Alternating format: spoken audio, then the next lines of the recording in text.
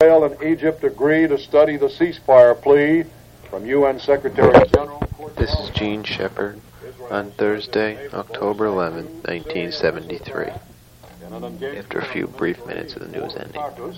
Syria claims to have shot down 93 more Israeli planes in this sixth day of Middle East fighting. President Nixon ponders vice presidential replacement choice at Camp David, Maryland retreat. And that's the latest from the WOR newsroom. Lester Smith reporting over WOR New York and RKO General Station. Next, Gene Shepard, and at midnight, All Night with Wingate.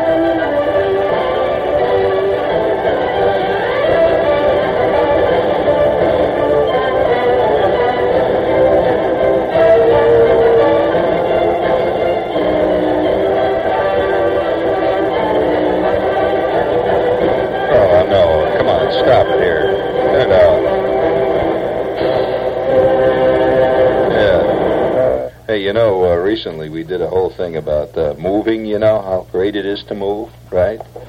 There are curious, I suppose you call them side effects, and even an occasional benefit from moving. There really is. I hate to admit it, but one of the things is, now, listen, if you want to hear something unusual tonight, just hang around there for a minute there.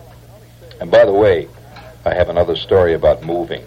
And I've been debating about whether to tell this or not, but in the middle of all the moving all kinds of junk, see, this old record, I have a whole pile of old strange records and stuff that I haven't even looked at for a long time. It's all been piled up in boxes and stuff. And listen to this record now. Now, why in the heck would I have a record like this? I'll give you the cue. Not yet, Barney. It's okay. For some strange reason, and I have no idea where I got it, why I got it, where it came from, I have a record of a steam locomotive. And in fact, it's a very interesting record. I want you to listen carefully to this. Now, it really is. It's more than just the sound of an engine. And it's the Steam Locomotive General. And here's the story. It's a record of the oldest operating steam locomotive in America. This is the oldest oldest engine still existing in America. It was built in 1855. That's a long time ago, man. Built in 1855 by Rogers. It was some company named Rogers of Patterson, New Jersey. It was sold to the W&ARR, whatever that is, W&A Railroad, for $8,850 when it was new. That was the price of the brand new railroad train, and that was in 1855. It's called the type. The type is American 440. It has 440 drivers, 62-inch drivers. The length of the locomotive and the tender is 50 feet. And the height of it is from the whistle to the rail. The whistle sticks up on the top, I guess. To down on the bottom of the rail is 13 feet, 7 5/8 inches. It's a lightweight loco and tender. It weighs 64,180 pounds. And let's see, what does it say? Working pressure, 125 pounds. Wet steam, no superheater. Valve gear, Stevenson, inside connected. Pistons 15 inches by 22 inches. And it turns out a tractive effort. Curious what kind of traction it gets, 8,500 pounds. It's a lot of traction for an old engine like that. And here's the story on it. It says the 107-year-old, of course it's older than that now, that's when this record was made, General is the oldest operating steam locomotive in America. It rolled to fame on the Western and Atlantic Railroad one rainy morning, April 12th, 1862, during the Civil War, when James J. Andrews and 19 Yankee Raiders made off with it at Big Shanty, Georgia, Big Shanty, Georgia, and headed towards Chattanooga, Tennessee. They stole it. Did you ever hear that story? It's a fantastic story. In fact, this has been made into a couple of movies. It was one of the most famous stories of the Civil War, where these raiders, a raider led by a guy named James Andrews, and 19 raiders leaped out of the darkness. They were like early commandos, and this train, this engine, was working for the South at the time. It was owned by the South, and they grabbed the railroad train and they took off with it in the darkness. And of course the Confederate soldiers and everybody else pursued them, and the ensuing 87-mile chase, they had to stop for wood, chop down wood, because it burnt wood, you know, by William A. Fuller, conductor of the train. The train conductor got mad and chased him. He was a Southerner, of course. And his ultimate capture of the engine 8 hours later became one of the best remembered highlights of that conflict. And today, the historic, this is all on the liner notes, the historic locomotive reconditioned by the Louisville and Nashville Railroad, they now are the lessee of the old railroad that owned it originally. They've restored it, and it actually runs, and they run this thing. And if you want to hear the sound of this thing, it's kind of a miracle, it says. In fact, it says that the fact that it's in existence is sort of a miracle. It was wrecked the night of August 31st, 1864, when the city of Atlanta fell before the onslaught of the Union Army. The ammunition train it headed was dynamited to prevent capture. Rebuilt in 1871, the General was in service until 1886. Rescued from the scrap heap in 1891 by a history-minded railroader, it was restored as a relic of the war and placed on exhibit in Union Station, Chattanooga, Tennessee. There it remained for the next 70 years, except for short absences when it was taken to the World's Fairs and all that kind of stuff. And now they've reconditioned it again, and it ran for the first time in many, many years under its own steam. In fact, the first time in over 50 years.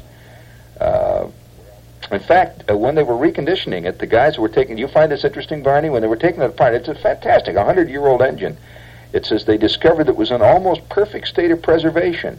Even the boiler could safely withstand its rated pressure of 150 pounds. That's how well it was built originally. Fantastic. The original wood lagging, which was the insulation in the thing, was in such good condition that they simply reused it. They didn't even replace it. The only parts that they needed were a few pipes like flues, which are incidentally replaced anyway every 5 years. They carry the heat, see. They put in a new axle. One axle was out of line. And they put in air brakes to conform with modern regulations.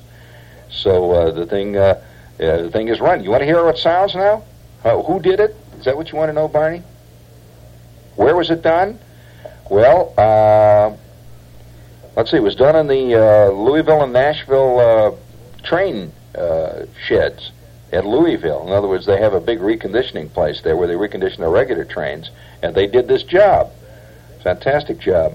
One of the General's hydraulic water pumps was disconnected, and they put it all back together. On April 14th, 1962, with over 50,000 people watching, the General made a rerun along the same stretch of railroad over which it sped that fateful night over 100 years ago in the chase that made it famous. It's fascinating that the rails still exist. And so now they recorded the sound of this actual train. It says, on this record are the rare and exciting sounds of this little steam locomotive, just exactly as it sounded between 1855 and 1886 as it rolled along the tracks of the W&A Railroad in North Georgia. Now listen carefully. This is the way a genuine ancient, the oldest train existing in America, built in 1855, sounds. Listen to the sound. Bring it in quiet.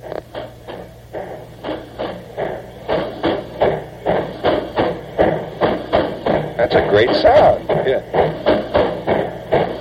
That's a strange sound. What happened there? I'll bet the engine is in better shape than the record. All right. There she goes. Yeah, that's more normal. Listen to this. That's a great sounding little engine. That's the General. 100 and some odd years old. Built in 1855. Hear them tappets? Little steam escape valve there. Got a bell, yeah. Here's a picture of it. Beautiful little thing. I wonder where it is, anyway. This is, by the way, the only authorized record of the actual sounds of the General. It was issued by the Louisville and Nashville Railroad, this record. Yeah. There's her whistle. Boy, can't you do that?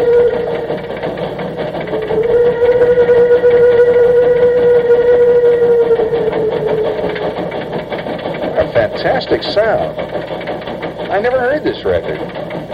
This has been amid all the pile of junk in my office all the time. I don't know where I got it. No idea. Now, this was made on the famous run that it made. This is, it ran between... I love that whistle.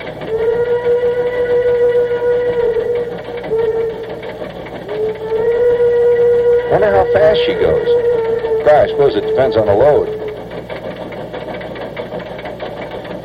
Sounds like she's moving. Here's a picture in color of her doing this trip, running through Union Springs, Georgia.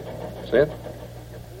Great sound. What's the other cut on that side, Barney? I'm just curious. That's terrific. And here is a picture that was taken. This thing also includes some pictures, and it was taken. This picture was taken after the demolition of the ammunition train, August 31st, 1864. And you can see the train all wrecked in the background. It was a very early tin-type photograph. And here's the engine sitting there looking just exactly the way it looks in the picture on the front, where it's been restored. And there's also a picture. It was shown in the Union Station, exhibited in Chattanooga for 70 years, this train. Probably some people listening even saw it. This is the bell.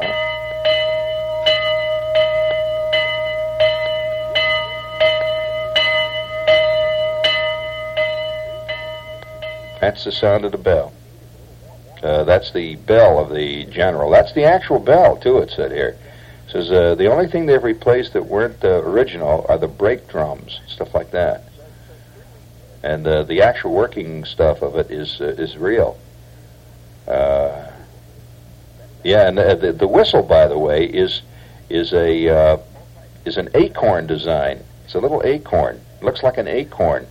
The whistle. It says it's a very elegant, fine proportioned example of the acorn design whistle. It does look like an acorn. See it sitting up there? That's the whistle. And all the engineers are standing around looking at it. They're fascinated. What's this cut sound like?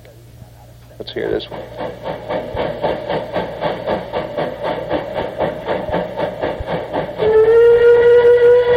Yeah, this is the General going through a tunnel. Listen to it. Wow. What a great sound. It sounds like a real big engine, doesn't it?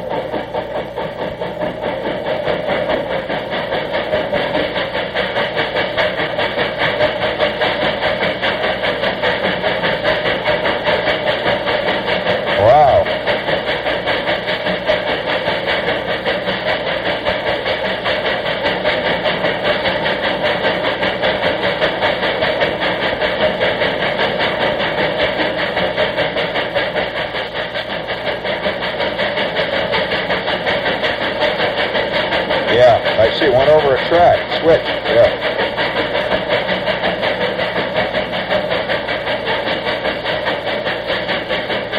Oh, listen to her. Now she's going up a grade. Remember that poem when you were a kid? I think I can, I think I can, I think I can. The little engine that could? Yeah, I think I can, I think I can, I think I can. Wow. Oh, what a great sound. I'm glad we found that record. That's really great. That's an 1855 Locomotive, the General. He's been in more movies. I don't know whether they used the real engine in the movies, because they actually did it. I think, didn't Disney do a film of that thing? This is WOR New York, and this is an RKO General station. If you want to find something out, you got to ask tough questions. And we want to find something out. Do you know you're probably drinking the wrong beer? Do you know there's a beer so good some people won't drink any other kind? Do you know this great beer's name is Ballantine? Does that surprise you? Why not try a Ballantine today? We can ask tough questions about beer because we've got the answer.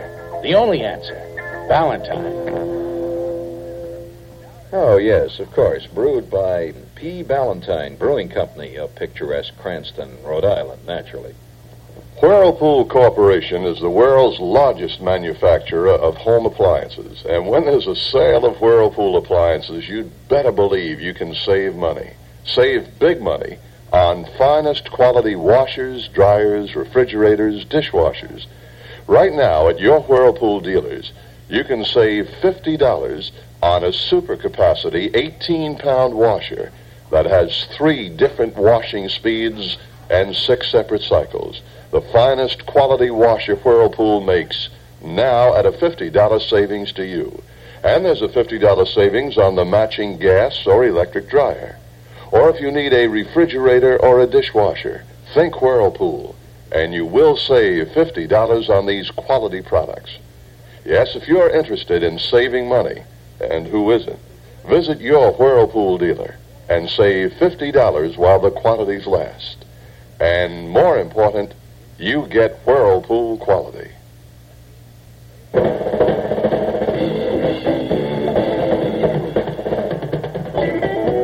This is Marty Glickman with this week's Jets Biz. This Sunday afternoon, the New York Jets go against the New England Patriots right here over WOR Radio. Won't you join me and former Jet captain Larry Grantham for all the live action from Schaefer Stadium in Foxborough at 12:35? That's this Sunday afternoon at 12:35. After all, who needs TV when you have Glickman and Grantham? Are there any other cuts on that, this thing, before we throw this thing out with the rest of the junk? It's a beautifully recorded thing. Actually, here's a little more information on it. I hope I'm not boring you. Is this boring to you? This thing, it isn't to me. Let's see. Sounds. You know what I think? I think about sounds. Fascinating thing. Hold it there for a minute, Barney, if you will. I think sounds, in some ways, are more effective than the actual sight of a thing. It's funny. It really is, because listening to this locomotive here, you'd look at the thing, see, and it would be great looking. I'm sure if you saw it in a museum or something, but the sound of it going, it really sounds alive. That brings up a whole thing that is hardly ever talked about, and that is that the artwork of our time. This is the 20th century, I don't have to tell you. and I think that what is happening, we've been slowly going into another era, of course, for probably half a century now or more. But all the great machinery that was created by man back in the 19th century, up through the 20th century, up through about 1950, something like that. A lot of this stuff is just sitting around, unused. It's not used anymore, and it's slowly being chopped up for scrap and so on. And yet, 150, 200 years from now, those pieces of machinery, which we just call junk, would be great museum exhibits of the future, really. Because machinery, of course, changed the world. There's no question about it. I mean, machinery is what made the modern world. And the nature of machinery has changed in the past 50 years. Machinery has become largely miniaturized. It's become electronic more than physical. And it's changed drastically. But back in the days of the 19th century, when machines were really mechanical things, they were fantastic machines, real marvels, I mean, genuine marvels. It's hard to believe it. I saw, for example, just the other day, of course, England is more aware of this than America. The English are more historical-minded than we are. They have always been. And, of course, they have more history to be historical-minded about, of course. Naturally, thousands of years have gone by on that island, and the Roman ruins are still being found and so forth. But they are much more interested in contemporary history than we are. As a matter of fact, when I was in England last, Germany is this way too. A lot of the European countries. There's a fantastic museum in Munich. If you ever get to Munich, go to see it. It's the Museum of Technique. And it's world famous, and it is really worth a visit. It's a museum where you might say all the stuff of the 19th century and the 20th century are on display there.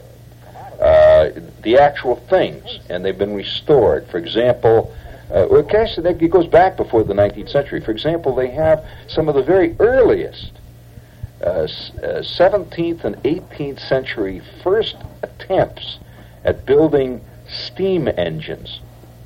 And they're there. They're actually there. These are not models. They're the real thing. They have an entire section. This is a fantastic section filled with musical instruments that have ceased to be in existence and that were tried once briefly. And this guy plays them for you. He really does. There's a guy that can play all this stuff, and he takes you around, and he sits down and he plays Bach fugues, for example, on a weird-looking bellows-operated steam pipe organ. Sounds wild. And he plays this stuff. He says this was he tells you where it was. It was in Cologne for 100 years or something like that. And it's a fantastic museum. In fact, there's an interesting story about that museum. I don't want to tell you this, but see, these people recognize the fact that people will come after us. Americans rarely concern themselves with posterity. We don't think in terms, I guess because maybe we're afraid of death, all kinds of things in our private lives. We don't want to concede that 300 years is going to go by, and we'll be just vague memories. If that, we'll be gone completely. And the people of that period, 300-400 years from now, are going to want to know about our time. They really are, just like we want to know about how life must have been during the Civil War. We want to know about these things. And they'll have the same urge about us. And very little of our things, the real things, the genuine things that changed our world, are being preserved. We preserve artworks. Well, art is beautiful and so, but it doesn't necessarily have much historical meaning, really. So the Germans and also the English are much more aware of this. I can't speak for the French, but I do know that the fantastic museums in Germany like this. And certainly there's one in England that's spectacular. I find another thing that England does. England preserves the early things in its country, like, for example, an early factory at the beginning of the Industrial Revolution, back in the early 19th century. They have preserved whole factories, the whole thing. You can go and see it, just how it was in the very beginnings of the Industrial Revolution. And it might have been a machine to make cloth or something, see?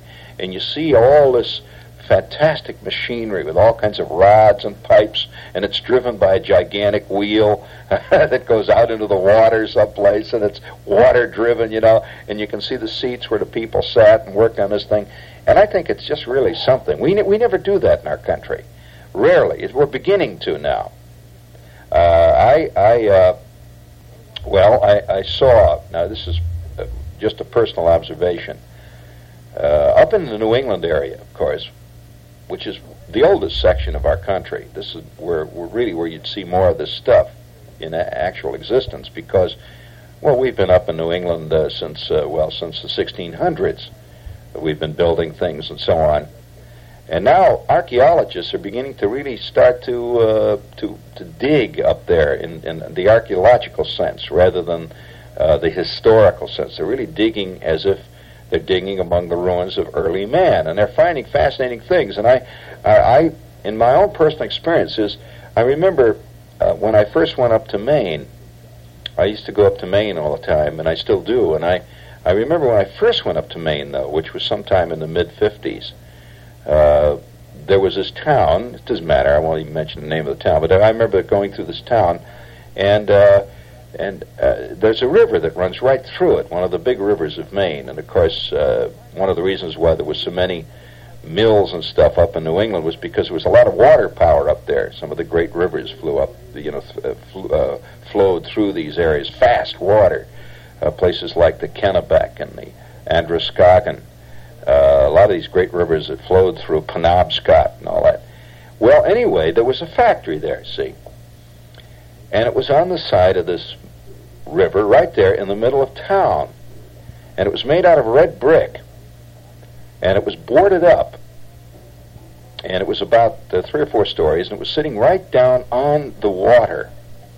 Well, that night, when I got into town there, I one of those great nights, sometimes you do things that you remember all your life, and this happens to have been one of those things.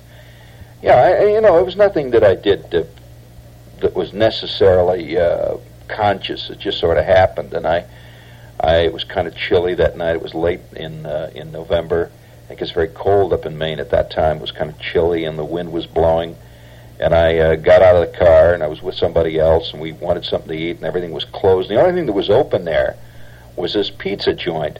So I went into this joint and you couldn't eat it in there. So you had to eat it out. It was just a place for pizzas to go. So we got a couple of pizzas and a couple of cans of beer, and came back out into the night and walked down the main street of this town. It was absolutely closed up for the night. It was no tourist season.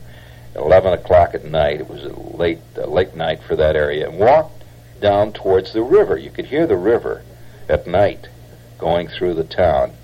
And you still can in that town. It's a beautiful river. And you could hear this river just rolling on. It was the Kennebec River. You could hear the ripple of the water just going, and just a steady murmur is what it really was. We walked down by the bridge that went over the river and looked down. You could see this fast water, absolutely pitch black, flowing on, great ripples, and there was a heavy moon, a big moon. It was about a 3/4 moon shining down, and this cold water was gleaming in the moon. Well, off to our right was this old factory standing there, just absolutely silent and black, and it had this huge water wheel that came out of the side of it and down into the water. It wasn't running, of course, any longer, and there were locks there. Ancient locks. Now, these locks, I later found out, were built in the late 1700s. Yeah, the late 1700s. Can you imagine that? Like 1780, something like that. Right after the Revolutionary War. And they were big iron locks just standing there with these huge iron wheels with these sort of curving spokes, and they were hand-operated. You could see where guys had grabbed these big wheels and turned them, and the locks went down, and then they'd turn them to allow boats or something to go through, and the locks would... But here were these big gears and all that, all standing at night. And we got out on a little jetty and sat down on the locks and drank our beer and ate our pizzas in the night there with the water flowing by. And this old factory standing over us, red brick, and you could see these little windows going up the side of it. And they were those kind of windows, that are very flat, with a white curving stone top to them. That curving type, narrow little windows. They look almost like the kind you'd shoot arrows out of, But there it was standing, so I thought, gee, that's a beautiful thing, and it really is. And it was just a great thing. Well, the next day, I'm walking down into town, and I went into the into the gas station there. My car was getting greased, and I got talking to the gas station guy, and I said, "Hey, what is that factory down there?" He said, "Oh, you mean the old one down there by the bridge?" And I said, "Yeah." He said, "Oh, that thing's been shut." He says, "Probably been shut for 50, 60 years." It's been shut for a long time, probably 100 years. I said, "Well, what is it?" He said, "Well, it's an old mill. They used to make cloth there." Or something. He said, "I think it was cloth." And I said, "Well, when was it built?" Oh, he says, that place is probably like 1800 or something like that. Probably 1780, something like that. I said, "You mean that factory's been sitting down there all that time?" "Oh," he says, "that old junk." He said, "That's a pile of junk." He said, They're going to probably clean that out when the urban renewal takes over." And I said, "You mean they're going to chop that down?" He said, "Oh, what do you mean?" He said, "It's nothing but a pile of old bricks down there. What the hell, you know?" He thought that was a great thing, that they were going to move all that stuff out. Well, that building was there for 2 years. I remember seeing it. I'd go up there near through that, something absolutely untouched. And then one summer I went up there, and sure enough, nothing. What do you think is there now on the site? Do I have to tell you? A shopping center. And that beautiful building, which should have been restored and which was standing there practically intact, was probably sold off for junk. The bricks just chopped up, and that was the end of it. And that would never have happened in England. I suspect in a few years that kind of thing won't happen again. You know, people are much more aware of that sort of thing, although they're still doing it. I saw this beautiful place. Now, you know, speaking of museums, and that Munich museum, there's an interesting story about that one. I don't know how I got on the subject, but it's an interesting one that you don't hear much about, you know.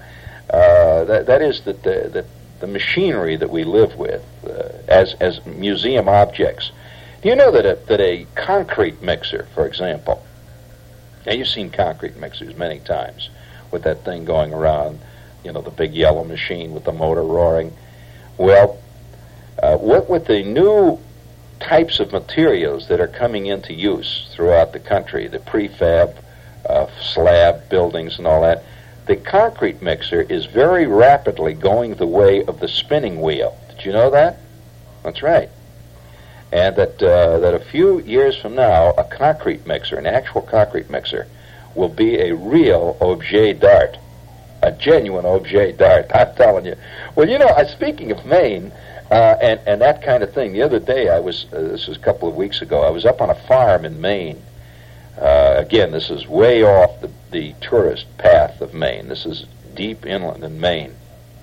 I couldn't believe what I saw there. It was a big farm, great big farm, and a tremendous farm. And it was an old farm. It had been there like most of the New England farms. It had been there many, many, many years, probably centuries. And he had a barn. And this barn was huge, and it was just like a giant rabbit warren. It was piled inside with hay all the way to the top, and these ancient beams. And I said, well, I was talking to the farmer. I said, this fantastic barn. It was made of this weathered old gray wood, and you could smell the harnesses and all this stuff. And he had a lot of horses there, see. So I was in the barn with him, and he said, yeah, he says, this is some barn. I said, when was it built? He says, well, the earliest record of this barn in existence is 1810. There she stands. They're using it. It's no museum object. They're there. They got all the stuff hanging in there. And he says, we've added on a couple of little places, and we had to patch up the wood. But there it is, you know, great early American barn. I mean, the real thing, man. And I thought, you know, I just hope that someday somebody doesn't just level it, you know, and put in one of these great new Sears Roebuck, clamp it together, aluminum barns, and forget it, because it is really a piece of Americana. So we went around the back, and he says, you like that kind of stuff? He said, yeah. I said, yeah, I'm really interested. And around the back, and there were a grove of trees around the back of the barn, just a bunch of trees, willows and fir trees and stuff. There were a couple of old tractors back there. Now, this is something that has to be seen to be believed. I couldn't believe it. They're standing in the weeds. Weeds were 6 feet high around it. A steam tractor. Well, wait a minute. You're right, Barney. I don't know how many steam. I never even saw one of these. This is and it looks like a steam locomotive. It's got a pipe sticking out of the top of it, with great, big, huge, fantastic iron wheels, with big cleats sticking out of them. Big, thin. They were kind of thin but big, heavy wheels with these great big cleats, iron molded wheels, huge things. The wheels must have been 6 feet high on this thing, and here it was standing back there in the woods. I said, fantastic. Well, he says, take a look at the other one. Well, I said, well, where'd you get this? He said, well, it was here. This guy had been living on the farm himself all of his life, and his father had lived there beforehand, and he says it was here during my father's time, and it was obviously here before he came here. It was during his grandfather's time. And he said, it's just been out there. He said, so there it is. And next to the thing, in the same clump of weeds, was another tractor standing there, but this was a gasoline motor-driven tractor. And he says, go on over and take a look at it. Well, it had iron wheels again in the back. It did not have rubber wheels or rubber tires, anything like that. Big iron wheels. It was very high. And he says, go take a look at it. And I went back and looked at this tractor in the weeds there. It was just standing there, unrestored, everything, but the seat was still there. It had a big iron triangular seat, one of these seats like a big bicycle seat where this guy would ride it. Had a great big flat wooden steering wheel, tremendous flat steering wheel, like a big truck steering wheel, and a long nose sticking out in front, with half of the hood was raised up and was laying back and was kind of rusty, and you could see the engine in there. There's a gigantic 6-cylinder engine in this thing with pistons about the size of buckets, see? and it had a radiator core on the front of it, see, with a radiator shell. So I walked around the front of this thing. It looked like the front of an old car, see. So I walked around the front, and I took a look at it, and there on the radiator shell was the name of the car out of which this tractor had been built. And I said, well, when was this thing built? He says, well, my father built this tractor. He says he got an engine and a car, and he says he built it back in the early 20s, and it's still standing back there. I said, well, how long did he use it? He said, well, he used it many, many years. He said he used it for up through the 30s. He used it like 20 years. And you know what the name of the car was that it was made out of? Had a big insignia on the front of it. A Locomobile. It said Locomobile. Yeah. And I said, gee, that's fantastic. And he said, well, it's back there. He says, I said, well, what are you going to do with it? So I don't know. It's just back there. He said, I don't have any time to do anything with that stuff. He says, I'm a farmer, He says, I'm not running a museum. And he said, it's just back there. I thought to myself, boy, this stuff is really, in a way, it's priceless. It's the coming of the machine to the farm, and which made an entirely different kind of world. It's the world that we're living in. Speaking of museums, you know that one of the ironies of World War II is that that museum that I was telling you about, there are 2 museums of this kind. There's one in Munich and one in Berlin. Great museums of technique where people go, if you're an engineer, and you go and you look at all these great pieces of equipment of the past and study them, and they're beautiful. They're all well laid out. Well, the one museum was hit by a bomb in World War II, and destroyed in that bomb raid, that bomb came right through, was the last surviving airplane of Baron von Richthofen's World War I flying circus. The last one. It was on display in there, and it was a triplane, a Fokker triplane, the only known last Fokker triplane to exist. Actually exist. There have been models made, and there have been replicas built, but this is the last actual Fokker triplane of the kind that the Red Baron was killed in on the last days of his fantastic career. And they had one in that museum. It was one from that particular escadrille, or rather that Jasta that he flew in. Well, during World War II, a bomb came right down through the roof and landed right on that airplane. Isn't that a piece of irony? And it was totally destroyed in a raid. But these things are being preserved in certain places. There's a fantastic museum, by the way, in Chicago. Have you ever been in the Chicago Museum of Art and Industry? Oh man, that is an exciting museum. Do you agree, Barney? That really is. That mine, yeah, they have a mine built in there, a coal mine, and it is scaringly real. You get into this coal mine, you go down into the mine, and how they've done it, I don't know. It's magic. You get the feeling like you're going down 1,000 feet into the earth, and it gets hotter and hotter. The temperature gets hot. You get down there, and you're in this shaft of a coal mine, and they're mining coal down there, and they have these guys that are miners. Yeah, they actually are doing it down there, or at least you think they're doing it. And it's exactly like a visit to a coal mine. Beautiful display. And I remember the first time I ever saw that, I was in a Boy Scout troop, and they took us through that museum. And boy, I've never forgotten that museum. I go there, I'm from Chicago, and that museum was really great. You know, one of the things they've got in there, among other things, hanging from the ceiling. You can't really forget it if you've been in that part of the museum. It's such a big museum, though, that you can go to that museum for a week and still see only one corner of it. It's really something else. But right in one area there, they've got hanging from the ceiling one of the last surviving. It's a very rare exhibit for anybody who's interested in aircraft. It's one of the very few surviving, absolutely mint condition, original Stuka dive bombers. It's a Stuka, the famed J.U.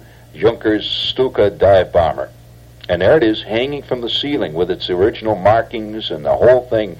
The flaps are down. It's a wild-looking thing. And they had the story of the day this plane was captured. It was apparently captured in North Africa. And it was shipped back in mint condition. The plane had landed. Actually, the guy made a bum decision. The pilot, he in the middle of a sandstorm, apparently, he landed at the wrong airdrome. Turned out to be an American airfield, and he came down in his Stuka. That was the end of the war for him.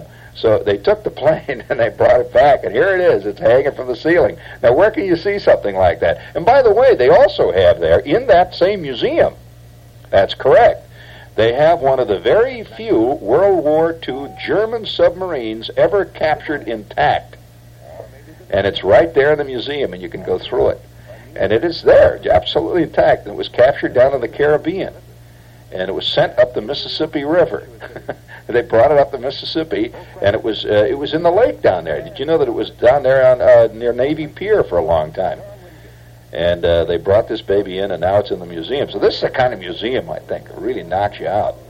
Among other things they've got there in that museum, which I always thought was fantastic, they have a cross-section of the Chicago city dump. Yes, it's in a big glass case, and it's been reconstructed, of course. It's a cross section. It's as if you were looking at the city dump, and way down at the bottom of the dump, you can see the earliest shards of the early settlers, like arrowheads, pieces of fur cap, all that stuff. Yeah, that was Fort Dearborn, all the way on up to the top. Then you start to hit things like pop bottles and beer cans and stuff. As the changing tides go. And I thought, that's a fantastic museum. But the sound, give me one more little sound of that little locomotive. Just sneak it in there. Yeah, that's right. Theme, everything all at once. Come on, bring that sound up there. Oh, the sound of the general chugging away through the flags flying, the people cheering, and the bands playing.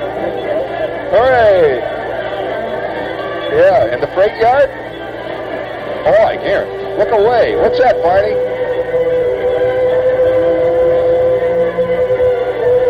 Yeah, this is the return from the big trip. Bring up that theme. Man, one day we'll all be in a museum. All of us.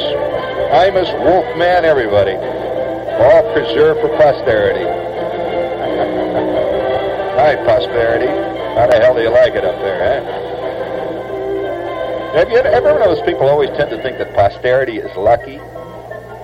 to be posterity. Well, let's face it, friends, we're somebody else's posterity. You know? So bring it up there. These things, this gets so complicated, it's very difficult to think in these terms. Right, Barney? Right. Let's bring it up.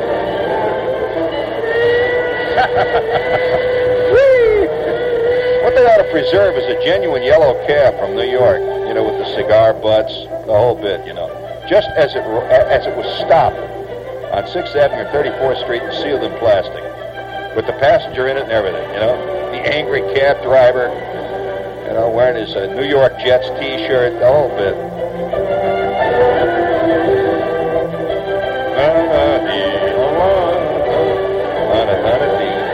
Yeah, that radio you're listening to me with right now, you know.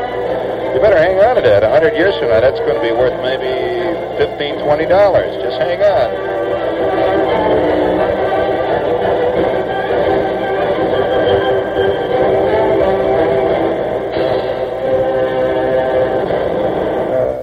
WOR New York.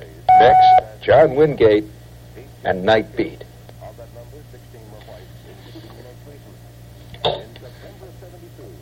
Under the new astrology, Owen, I'll give you my birth date, not year. January 16th. Am I a Capricorn? No, sir. You are a Sagittarian according to the real stars. That places me then along with Mayor Lindsay, Dr. Margaret Mead, Frank Sinatra, and Joe DiMaggio. And someone named Richard Nixon. But then they wouldn't be Sagittarians, would they? Well, if you are taking with you the old Capricornians into the true Sagittarius. On Night Beat, the new astrology. Look, we have the new math. Why not the new astrology? And by the way, good morning.